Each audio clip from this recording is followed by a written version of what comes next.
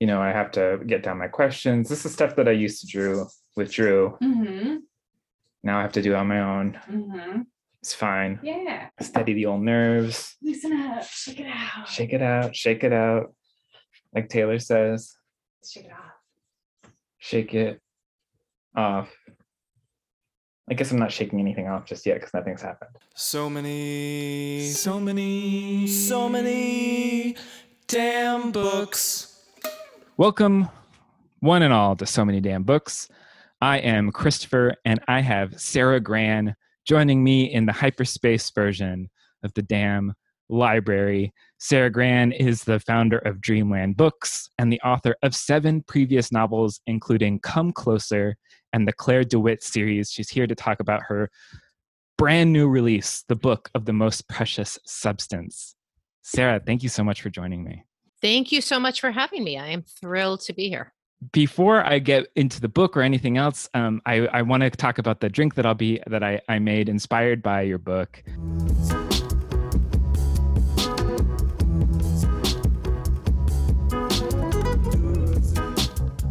It was hard to decide what to make a drink out of. I didn't want to, when there's something in the title that like could be a jumping off point for a drink, I do want to start there, but that is not, it's not the place to start. Yeah, it's a sexual fluid, so it could be an awesome drink, but I don't know what's going on beside what I see on your Zoom screen right here. I don't know who you live with, if you have access to the most precious substance, so.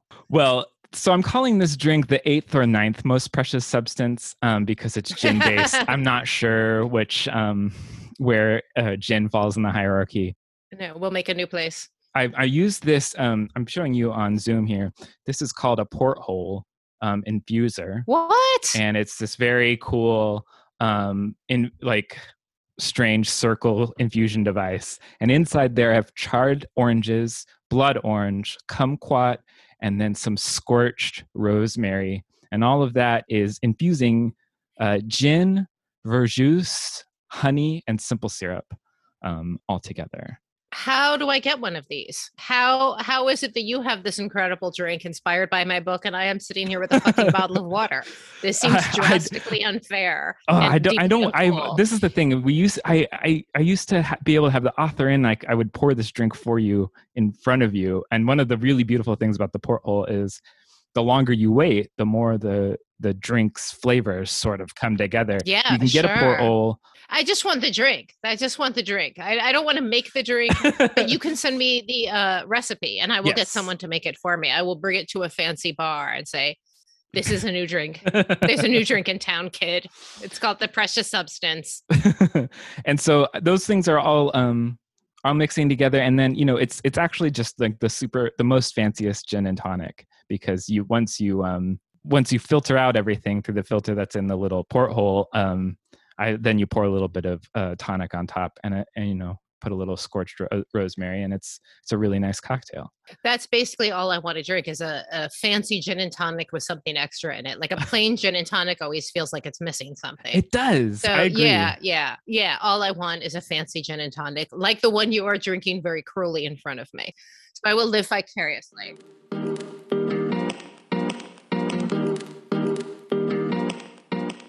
So then the next portion of the show is called What Did You Buy?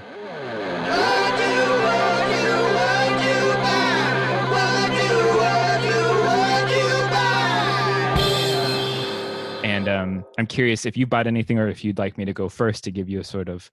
You go first. I have an idea, but you go first. Okay. So I was really excited about this one. This is a galley that was sent. It's a book that comes out May 24th. And I absolutely loved the first one in this series.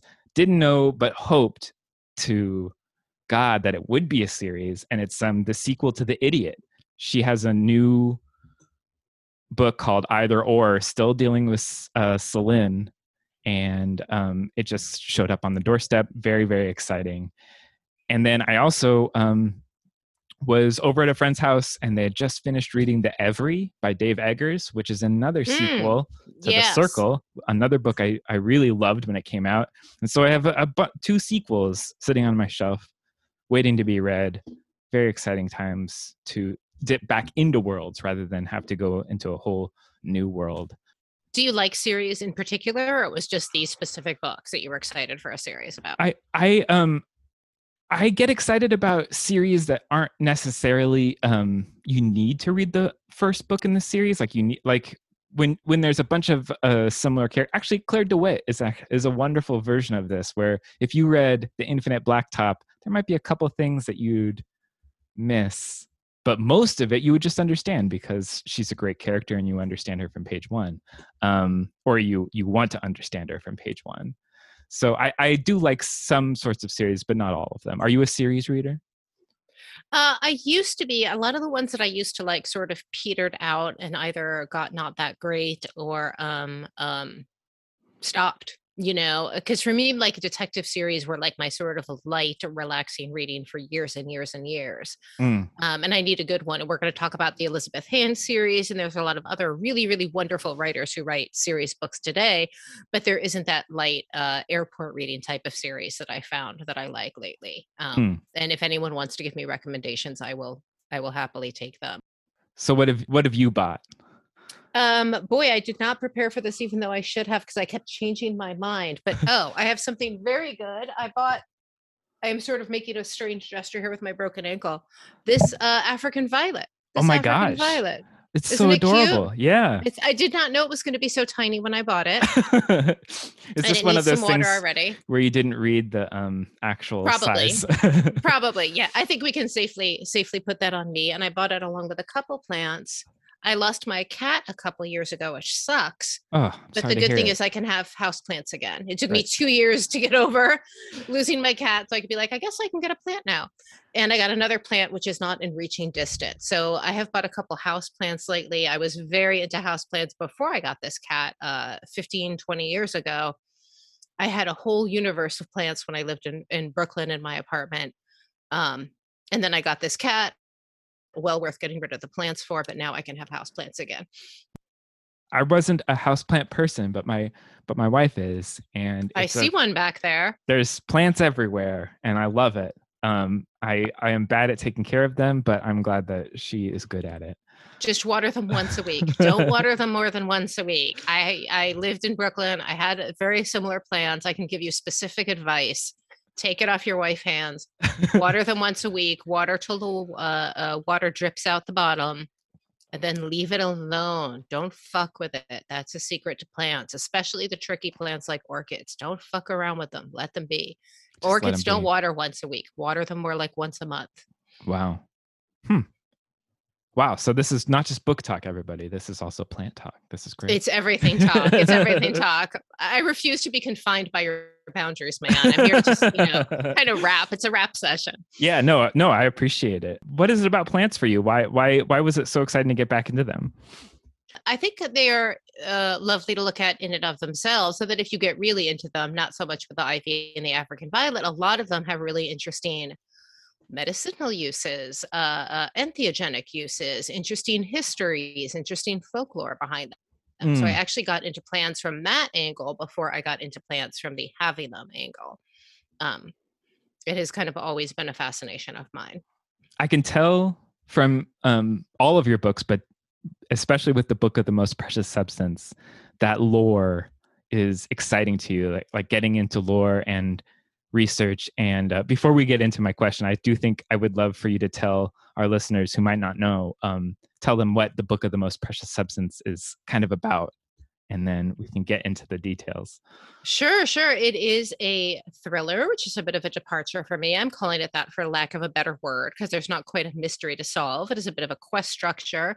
It is about a woman named Lily, who was a novelist. After some tragic events in her life, she stopped writing books and became a rare book dealer. She started by selling off her collection of books and her husband's. And then she gets a lead on a book that is possibly worth millions of dollars called The Book of the Most Precious Substance, which is a book about sex magic. It is a manual on how to achieve greater levels of spiritual power with these different sex acts that are completed.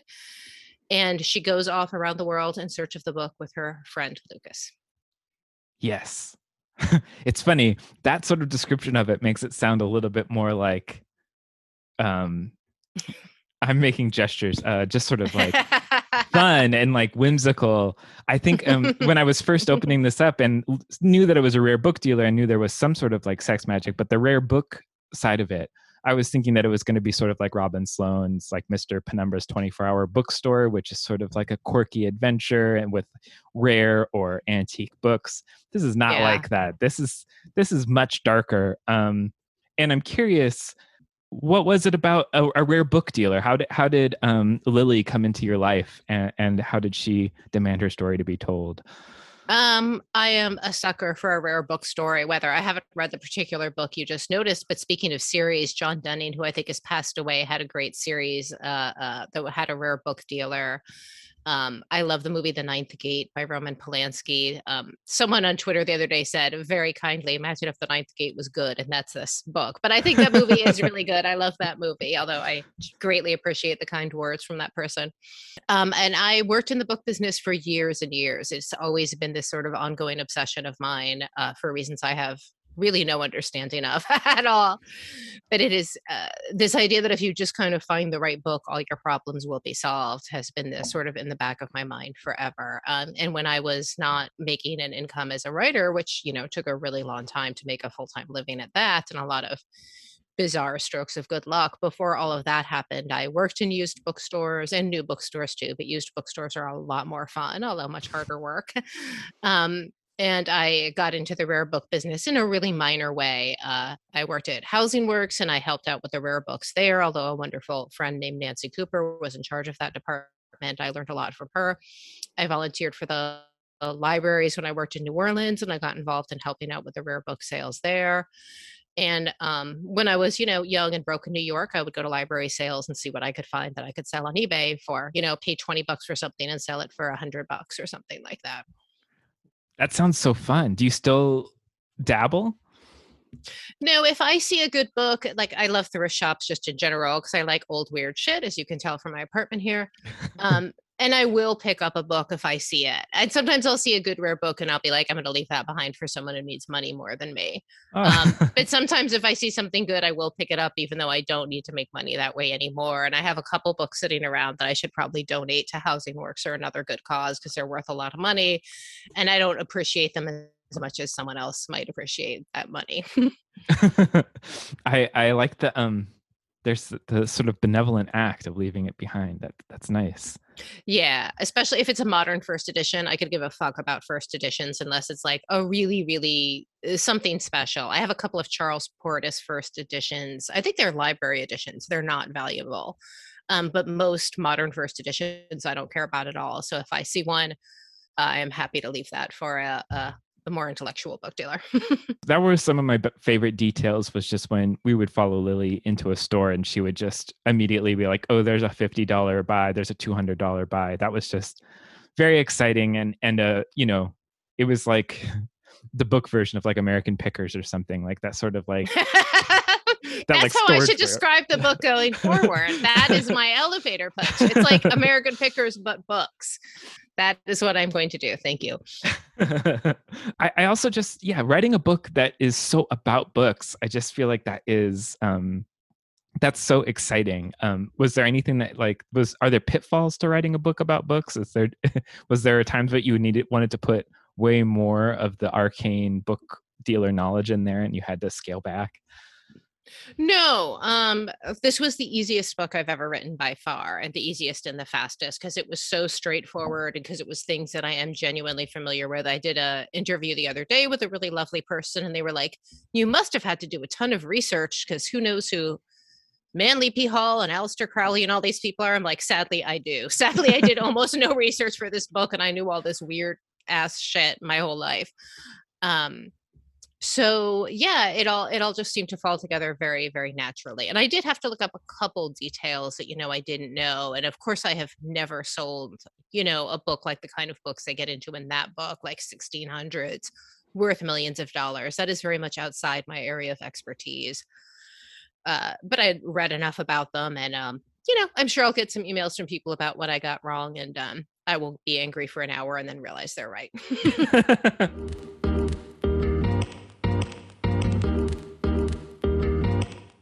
As many books are in this book, there's also there's just quite a bit of sex. There's like there's more than than in any other book that you've written, and I'm curious if that has anything to do with how it ended up being published, because this is your first book on your own imprint. Yeah, I mean, it was part of it because I felt like it had a lot of sales potential, probably more than my other books, and it may or may not sell well. You just never know until you know. But I felt like it had more commercial potential than my other books had, and I also felt like handing a book with this really, really tricky sexual material into it with a big mainstream New York publisher was just going to be a shit show. Like, I just knew it would be a shit show one way or the other. There would be some form of picking on what I had done. Either it would be put more sex into it and make it straightforward erotica, or it would be this is too much sex and the sex is too weird, and it involves things that some people don't believe exists, and we can't have that either. I felt like this is a book that would not be helped by the editorial process, although often I am desperately need help from an editor. And I don't mean to discount that role, but for this book in particular, and me being 50 and having done this for 25 years now, Mm-hmm. I felt like I was just better off writing exactly what I wanted to write, with all of that sex, with all of the other sort of occult stuff in it, all of the stuff that someone in a New York publishing house might not quite grasp, and just get it out there. So then tell me about starting Dreamland and deciding to strike out on your own like this. It was something I had always wanted to do. Even when I published my very first book, which I published with Soho Press, and I'm glad I did. I published my first 2 books with them, and they are still in print, and they have just been wonderful to work with all these years. And I have so many, buddies over there, and I love working with them. But even with that first book, I was like, do I really want to give this away to someone else? I mean, theoretically, you still own your copyright, but good luck ever getting your US publication rights back once you sign it over to a publisher. And I like the whole process. I found it interesting. I wanted to learn more about it. So there was kind of like the carrot of wanting to learn all of this stuff, wanting a new challenge in life. I like doing new things. I like failing at things. So if the whole thing comes out to be a fucking disaster, that's okay too, because it's been a fun year pulling it together. And maybe what I'll end up learning from this is why I never want to do it again. I don't think so, but maybe. And that's also totally okay. So that was obviously this huge incentive of just wanting to do it and having wanted to do it for so long.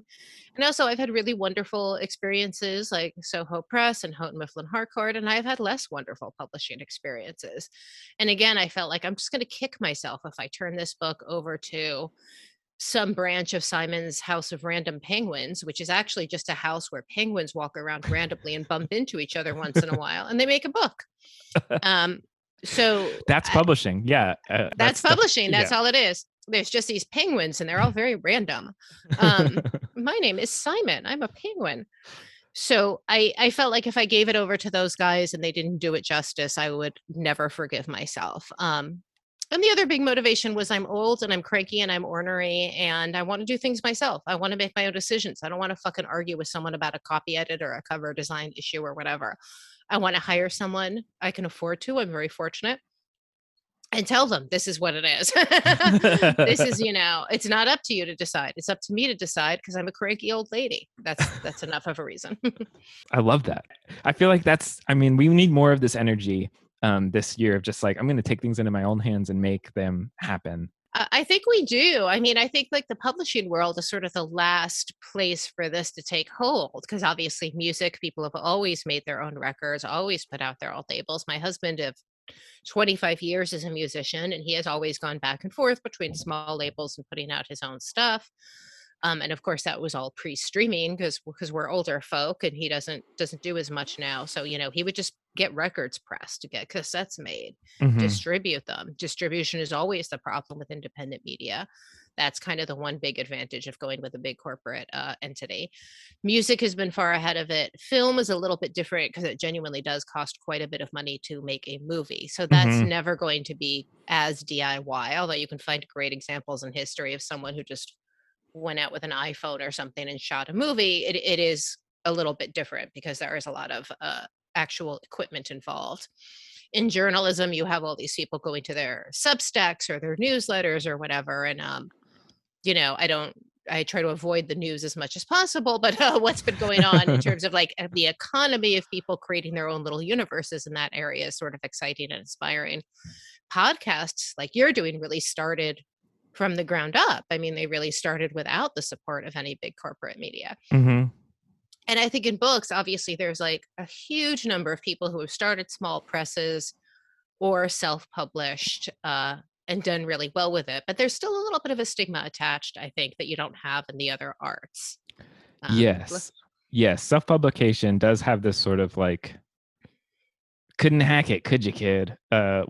Which is just like that. No one says that to a podcaster, even though, Yeah. It's an even less served arena. That was another reason why why this book of all the books was one why I decided to start my publishing house, is because I knew it was like solid, again, perhaps more accessible than my other books. And I was like, well, I am extremely vain. No one can come back and be like, oh, you couldn't get this published, could you? Because it was sort of an obviously publishable book, which not everything I do is.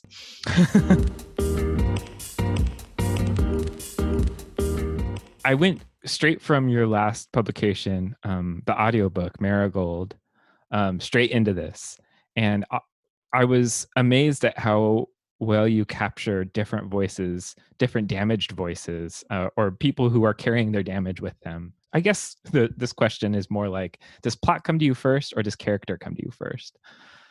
It's always a combination of things. For me, it's like a very, very, in retrospect, clear path to what starts a book or whatever you want to call Marigold. I wrote it as a book first, but it ended up being an audio original, as we call it.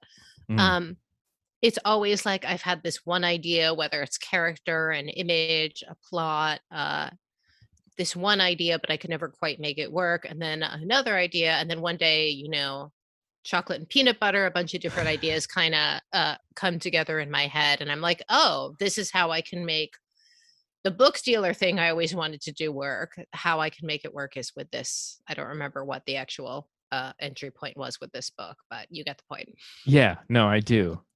And I'm glad it did, because this was, it was one of these books where when I've been thrusting it into people's hands, I've been saying, thank you for doing that. Read it in, in gulps, because you just want to, thank you so much. Give yourself the time to read it in as close to 1 or 2 or 3 sittings as you can.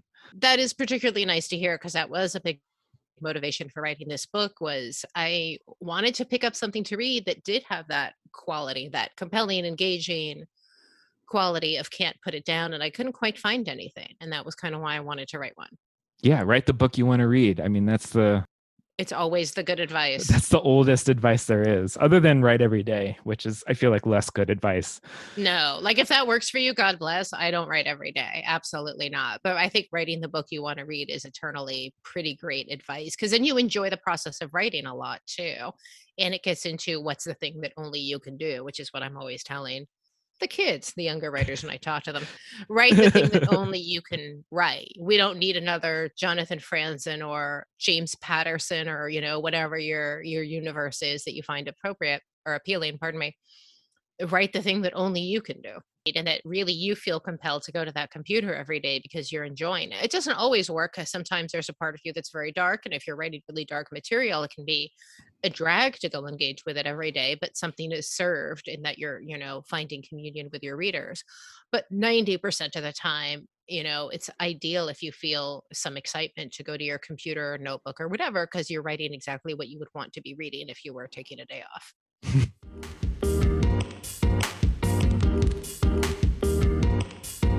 Have you done any spells? Is the occult part of your actual practice of life, or is this something that you're just interested in as an observer? Both. I studied cultural anthropology when I was in college. I have my undergraduate degree in that. And I have always been interested in folklore and belief systems and religion, both because I think many of these things have some truth in them, and also because I just find it fascinating how people perceive the world, which kind of comes back to plants again. How do people interact with plants is an interesting sort of entry point into learning about somebody else's culture and experience and belief system. and plants are a huge part of magic. I have been known to dabble a little bit. It is not a part of my everyday life because I think I hate like messagey books. I would never write anything like with a message, but there is a bit of a theme in this book, which I think it does apply to anyone out there practicing magic, which is most people don't know what will make them happy. There's a lot of scientific research, not into spell work and magic, but into other types of like psychic phenomenon. And it's been proven over and over and over again. People can influence random number generators. It's not a big effect. It's not going to change the world, but they can make like a 4 pop up a little more often than a 4 should. It's been proven beyond sort of any shadow of a doubt. If anyone actually wants to go look that up, Google it. Google Rupert Sheldrake and some of those guys. But so most people don't want random numbers. They think they want money, they think they want fame, they think they want whatever, and people are usually wrong. So I think, for me, the best course in life is to just not think I know what's best and let whoever else is making those decisions making them. Mm. The other side of it too, and it's something that I sort of loved in the book, is you don't quite know, even though you only know what energy you're putting out, you don't quite know how it's going to come back to you. Yeah. As with our ordinary everyday material acts, you do not know the consequences of your actions. You often do not know that, a little word of kindness can change someone's life, or one day you're in a bad mood and you're a little bit of a bitch and then you realize you really hurt somebody. I mean, those are trite examples. There's an amazing book, which I still have not read the whole thing on. It's huge. I have it on my Kindle and I dip into it once in a while, called The Trickster and the Paranormal, which is just a wonderful look at this universe of occult phenomenon, psychic phenomenon, and why, although they are sometimes proved, as I just said, they often fall into this weird, confusing state, this sort of black morass of unintelligibility. I feel like that everybody who dabbles or makes it their practice, they always still talk about the black morass. I feel like that there is no way to get out of that when you're dealing with energy in that way. Yeah. I'm not. No judgment on what any listener is doing in the privacy of their own home, or in their coven in the woods or whatever out here. But like I said, on the whole, I think most people, if you are wrong about what they want and wrong about what they're trying to get and wrong about what will make them happy, and it's sort of better to let it be. But God bless those who don't, because they certainly learn a lot and have a lot to teach. I think alongside this is your characters always end up doing drugs in some fashion. The drug use features in some way in almost every one of your books, and I'm curious about the pitfalls of using drugs in fiction and what it does for you. What does it unlock for your characters? It's a great plot device, if nothing else. It's always sort of a great way to move the plot forward. And I enjoy drugs. I am not like a habitual drug user. I am, as I told you, taking tramadol now because I broke my ankle in like 1,000 places. I'm having surgery in a few days. But on the whole, most of my days I smoke a little weed, and that's about it for any kind of exciting intoxicants intake. But I do think it has this sort of potential to open doors, and this sort of potential to help people see things a little bit differently. And I think, there's been such a trend the last few years for ayahuasca and all of these big entheogens that supposedly and maybe do connect you with different divine entities. But there's also our ordinary everyday drugs of caffeine and sugar and marijuana and alcohol that I think can also have really profound effects and be really interesting. Yeah, I always find when a character is doing some sort of drug, especially if it's in a pleasant way, it makes me wish I was joining them in some fashion. But the drugs in the sequence where Lily is at I'm not going to give it away, but yes, that was one of those times when I was just like, yeah, what was that? That sounded nice. I know. I think that's the only like real drug experience in the book, to the best of my recollection. And it's more of like a sex weird experience than a drug experience. Like the drugs are a part of it, but everything around it is bigger, I think. I guess I'm sort of more thinking of Claire DeWitt, who seems to, if she finds some pills, she's going to take them. no matter what they are. Well, in that case, it's really specific because there is this whole tradition in the detective novel of that being part of how the detective sees, because Sherlock Holmes was a cocaine user. Philip Marlowe was a heavy drinker, Hmm. which, and then that became the standard. And I think it's one of those things that's been widely imitated, like, oh, yeah, the detective drinks all the time. But people, I think, maybe forget the origins of it, which is that Sherlock Holmes was weird and fucked up and was a cocaine user because he could not just sit still and be in his own skin, and he needed to kind of stay busy and alert to feel okay. Hmm. Yeah, and that's not something necessary that Lily is not in this same world, and she's not a detective, although there's definitely some clue finding and trying to like see through people's Yeah. masks, but it's not the same sort of trying to find clues. Yeah, there's no mystery in the book. She's just looking for something. This book, will she get it or not? It's not a mystery novel, I think. You brought another book that's sort of funny because it's also not really a mystery, and the character is not really, she's not a detective. You brought Elizabeth Hand's Generation Loss, which is the first, and apparently I did not know starting this that Cass Neary has many adventures, and this was just her first one. Can you tell the listeners what the book's about? Yes, this is by the great Elizabeth Hand, one of the just most interesting writers working today. And I will tell you, I don't know her. I've never met her in person. We've emailed a couple times over the years. But after my Claire DeWitt book came out, people kept emailing me and saying, "You've got to read this book. You've got to read this book." I read it. I was like, "Oh, now I see why you said that," because it is. We have a lot of things in common. So Cass Neary is a 50-year-old woman who lives on the Lower East Side. She's a photographer, a really gifted one, but she has had some traumatic experiences in her past. And now she works at the Strand as a bookseller. She gets fired from that job and she goes on an adventure looking for some rare photographs in Maine. Now, I will say Elizabeth Hand's newest Cass Neary book is also about her looking for a rare antiquarian manuscript, like my book. And I couldn't bring myself to read it because I know it's going to be better than mine because she's a fucking amazing writer. I think it's called the Book of Lamps and Oils. I should have gotten that right before we did this. Sorry. But it is I will probably never read it because I think it's probably a better version of the book I'm publishing now. But Cass is an incredible character who is really smart, really obstinate, really gifted.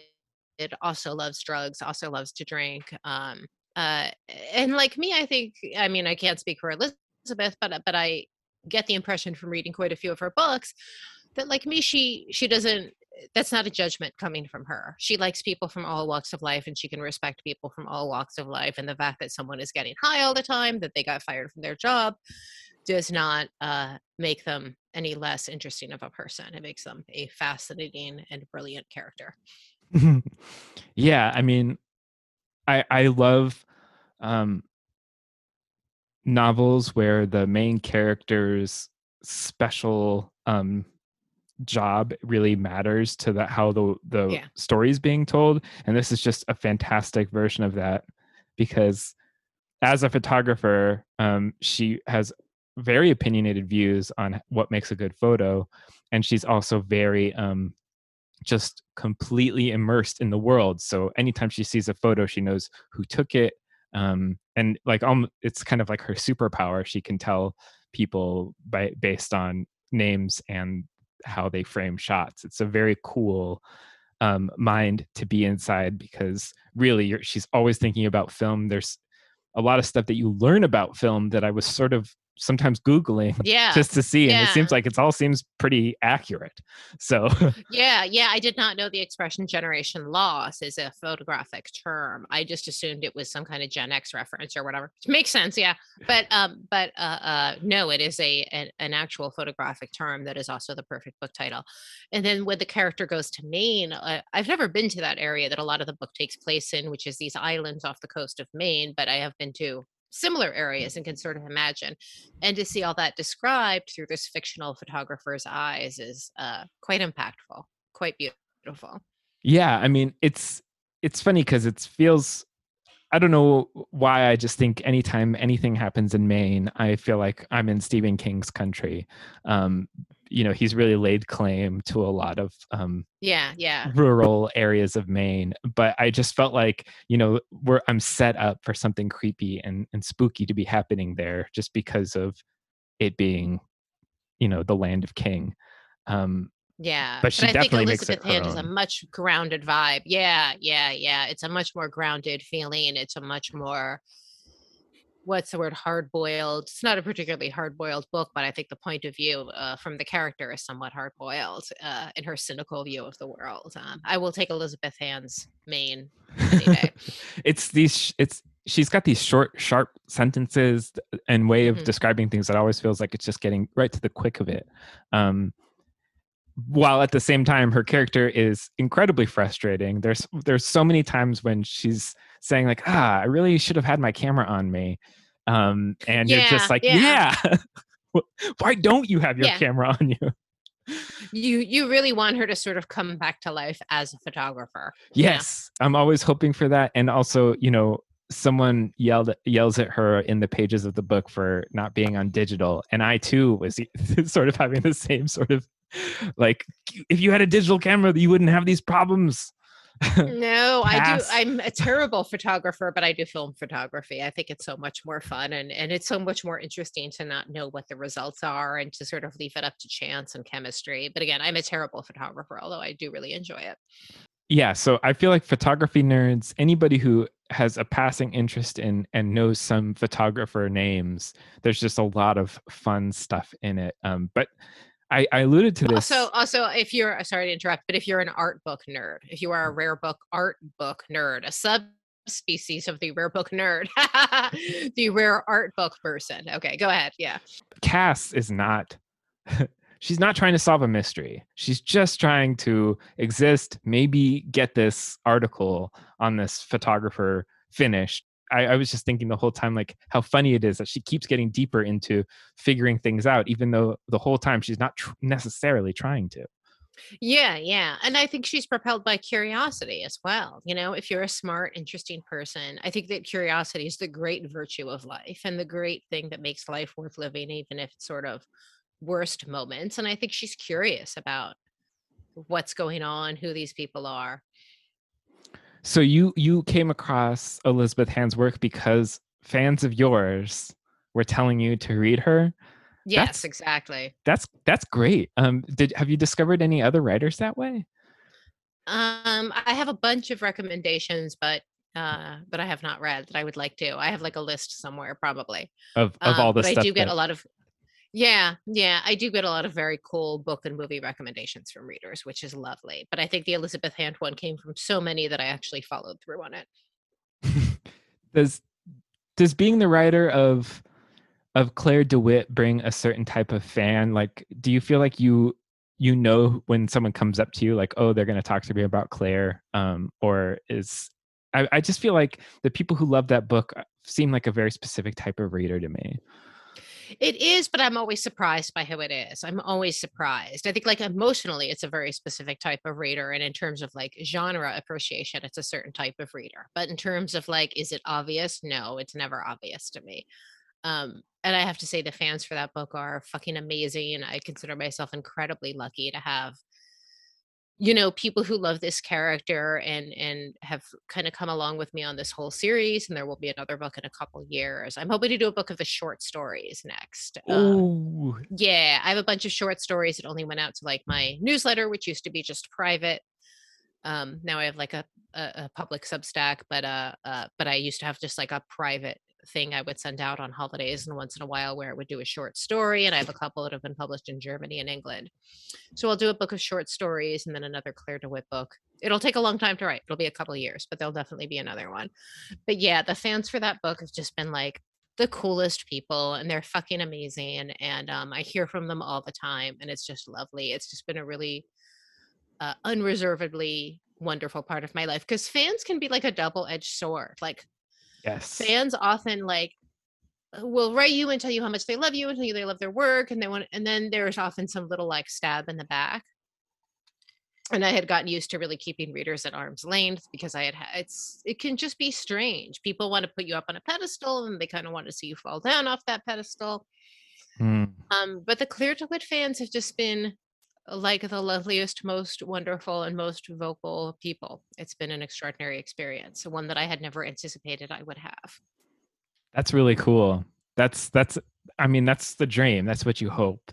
And I wonder if Elizabeth Hand also has her Castneriites, because I feel like yeah, I bet those people, those fans, I bet you are rabid for her, because she is this very, she loves Damage herself. She says, she looks at someone and says like, oh, I can see Damage in them, and that creates interest for her. And I was so fascinated by that, as like, whether if someone's interesting only because they're damaged to someone, like, what does that mean about you? And it's just something that you don't necessarily think when you're sitting down and reading a thriller. It's just like, oh, who did the thing, and how are we going to find out who did the thing? That is not the case for a Castneri book.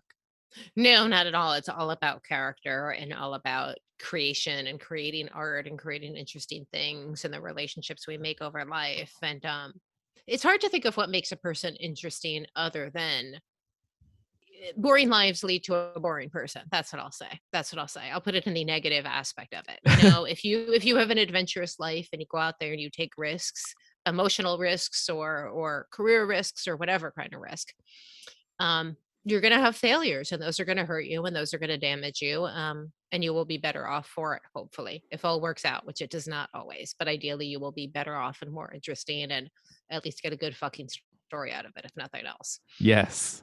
I mean, it's like you were saying at the beginning, that curiosity in people and curiosity in characters. I want to follow the curious characters. Absolutely. And I think that is something that's often lost, and people sort of want to shut themselves off from new ideas, or from ideas that frighten them, or from drugs that frighten them, or experiences that they're not sure if it's going to be the right kind of person there. Whatever the thing is, just indulge your curiosity. Go out there and do it. Go out there and go to that neighborhood you've never been to before. Go out there and talk to the people you were told you're not supposed to talk to. That, I think, is often a saving grace in life.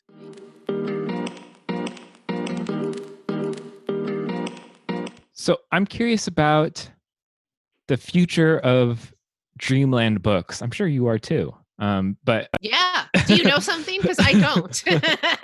I was just curious. You know, are you going to be finding your Elizabeth Hands, your Castneris? Like, are you interested in the editorial, sort of curatorial side of running a press, or is it just like this book and then we'll see what happens next? Both of those things. My dream is to publish like 2 to 4 books a year by other people and whatever I write. But I need to like sort of see this one through to completion first. My sort of founding principle was to make all of my big mistakes on myself first. So when that's so nice of you.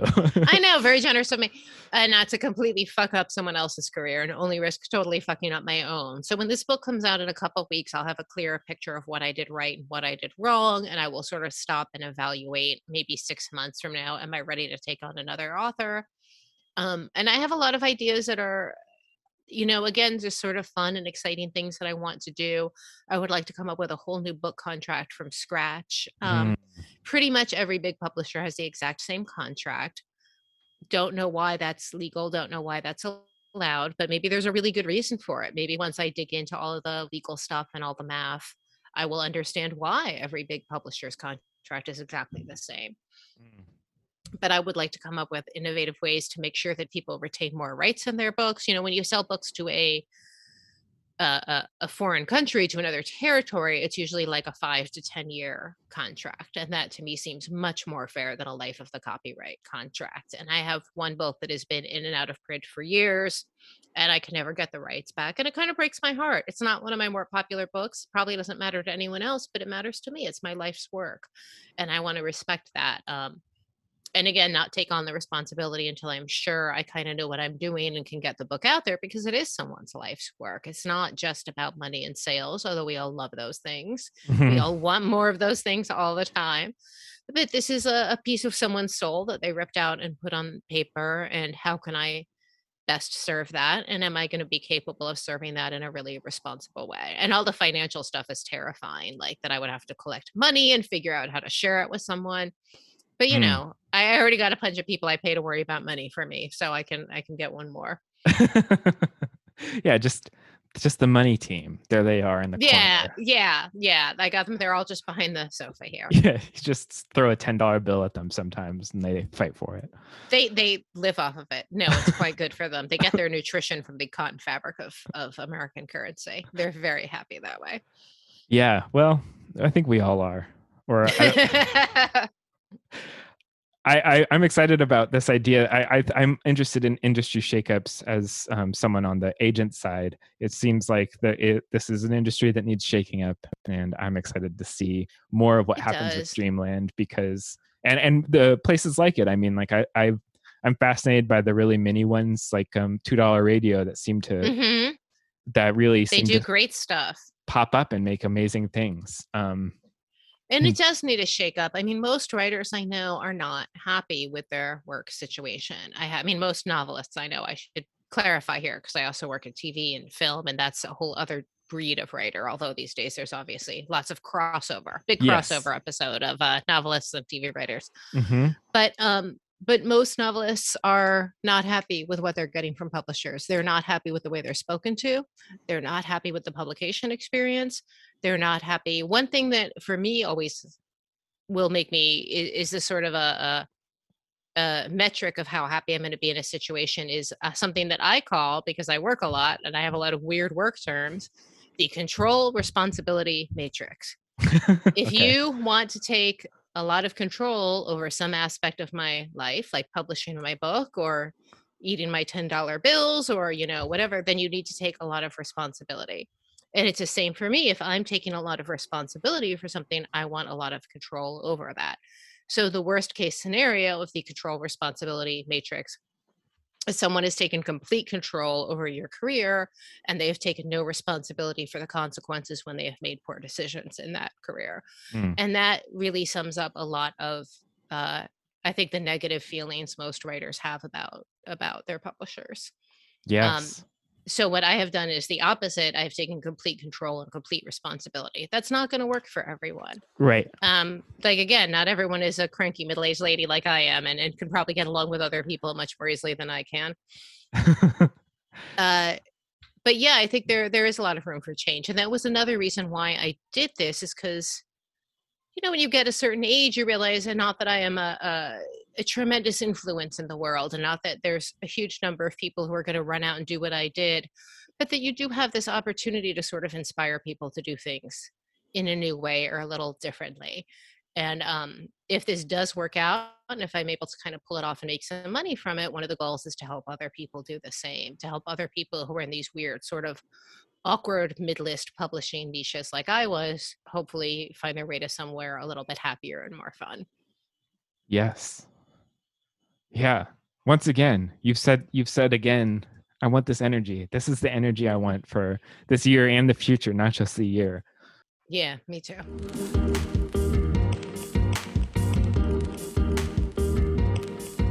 I would love to hear your recommendations. I would love to hear what you have to recommend to the people out there, be it movies, books, TV shows, plants. I'm going to recommend something completely different because I had like a whole thing planned and then I got on Zoom. So for those of you who can't see, you can see giant piles of books, pillows, stuffed animals someone gave me, ashtray, all kinds of crap around my apartment here. Some weird shit up on the walls that my friend gave me. Beautiful Louise Bourgeois print there, but that didn't make it on video. So, and then as soon as we got on the Zoom, I said, you know what? I always give this advice to young people in person. Again, the kids, the advice I give the kids when I meet them. The children. Live in a messy house. Have a fucking messy house. Do not clean your house. You don't have to live in a magazine. If you want to be a writer, an artist, a podcaster, whatever, there are not enough hours in the day to live in a spotlessly clean house, with everything, all your books color coded. I love color coded books. I adore color coded books. I live in a house with piles of books all over my living room floor, however, because at any given moment, I'm working on 2 books and 5 scripts and a bunch of shit in my personal life. And I got all these plans to take care of, very time consuming. So my recommendation is let the dishes sit in the sink overnight and write your fucking book. Don't worry about what your apartment looks like. Sometimes I don't have friends over because my apartment is such a mess. I'm 50 years old and I'm like, oh, that's because I was writing a book. I will feel bad. I can't have friends over. My place is messy. Yes, because I wrote a script. That's why my apartment is messy. So I am constantly having this debate with myself. So I thought I would share that with others. My recommendation is make your art, do your stuff, go out there, find attractive people to have sex with, bring them home to your messy apartment. You would not have met those people if you had stayed home and cleaned instead. If I can inspire one person to leave a dish in the sink, my life on earth will have been complete. I love a clean sink too much to ever do this. But if other people can do it, they should try. You just told me you have projects. You just said you were thinking about getting back to your projects. But I want you to try it. I want you to commit to doing one less. We're all coming up on the weekend. You have like a fucking chore list on the weekend, right? Like, don't do it. Don't clean the bathroom this weekend. Tell your girlfriend, wife, whoever you live with, she's got the same thing. It's not don't clean and let someone else clean. That's not it. Right. Tell her, both of you, you're not going to clean the house this weekend, and instead you're going to work on your creative projects and make a pizza. I dare you. I am daring you right now. That's a good dare. I want you to commit. This is important to me. This will be my good deed for the week if I can. I can tell you're not quite there yet. I can tell you're not quite ready. You're going to bullshit me. You're going to give me a bullshit answer right now. No. I think that there's a truism. I don't know if this is true for everybody, but this is something that I think is that is it's an aphorism for a reason. But if it's like it. If you ever want a writer to clean their house, give them a deadline. Because I meet my deadlines. That's the first thing that they do is just like, I'll clean my house and then. Nope. I live in a messy house and I am rarely late with my deadlines. I do the opposite. That is my recommendation. Make your deadlines, live in a filthy home. Okay. Yeah. Do it. I think I want you to report back on Monday. I will report back. And I am going to recommend something as well for something to do, something to read. Actually, I'm incredibly late to the party for a lot of things here, but there's this little Pulitzer Prize winning novel called The Amazing Adventures of Kavalier and Clay by Michael Chabon, and a lot of people haven't read it, I'm finding, but I listened to it. David Kalachi reads it out loud to you. And it was one of the best read audiobooks I've listened to in a long time.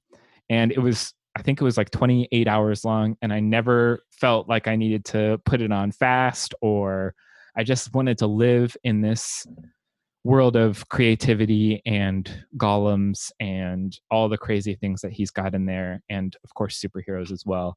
I don't have to be the person to tell everybody that it's very good because, the literati have already done that. But I will say that, even 20 years on, the book is still very inspiring and very cool. And it is, if you were scared of an enormous, I think it was, I don't know what it is in print, how many pages it is, then the audiobook is really great. And I think if you don't listen to audiobooks, historical novels are often fantastic audiobooks because I think it helps get you into the mindset of the time period, whatever it is, because it's being read to you. I don't know. I struggle with listening to fiction on audiobooks. For me, audio is good for like light nonfiction, like a history of this random cutesy little thing, like that whole genre of book. That whole genre of book is based on information that is 99% incorrect, by the way. Like every time you pick up the history of this ordinary substance that I cleverly am looking twice at, and that it's just a book full of lies, almost guaranteed. But anyway, those make good audiobooks. But I struggle with fiction, but this one I will give a try because that is exactly a book I have always wanted to read. Another one, by the way, lost to the terrible novelist, TV writer crossover. Michael Chabon lost to showrunner. Showrunner Hood. Right. Another good man down. Right. He gave I feel like people are like, ugh, books, ridiculous. TV is where it's at. I'm going to write Star Trek like I always wanted to. Which it's I cannot speak for Michael Chabon, but I can speak for many of us when we it's the paycheck. It is the paycheck. But yes, I love that recommendation, and I may very well take you up on it. Thank you. Wonderful. Well, and then I have another recommendation for the world, and that is go and buy yourself The Book of the Most Precious Substance. It is one of my favorite things I read in 2021.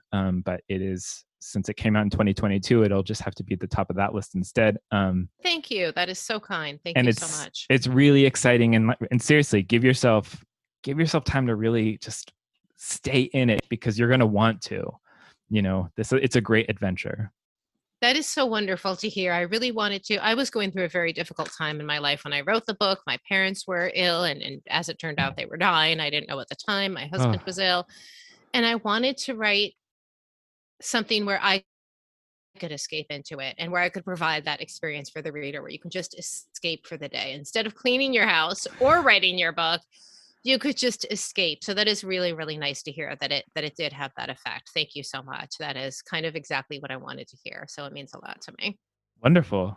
Well, thank you so much for hanging out and coming on So Many Damn Books. And I hope we get to see each other in real life soon. Thank you. Yeah, I hope so too. Thank you so much for having me. And, if I'm ever in Brooklyn again, I'll come over and you can make me one of those cocktails. Oh, I absolutely will. That's for certain.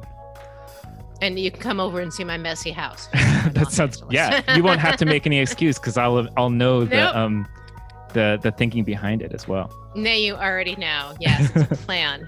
Thank you so much. This was really fun. Awesome. Oh, and to the people listening at home, go ahead and please go on iTunes and give us a rating. Give me a rating. 5 stars is very helpful. You can rate me in other places. Just be like 5 stars, super fucking hot, awesome. I'm not on iTunes, but I want your good ratings too.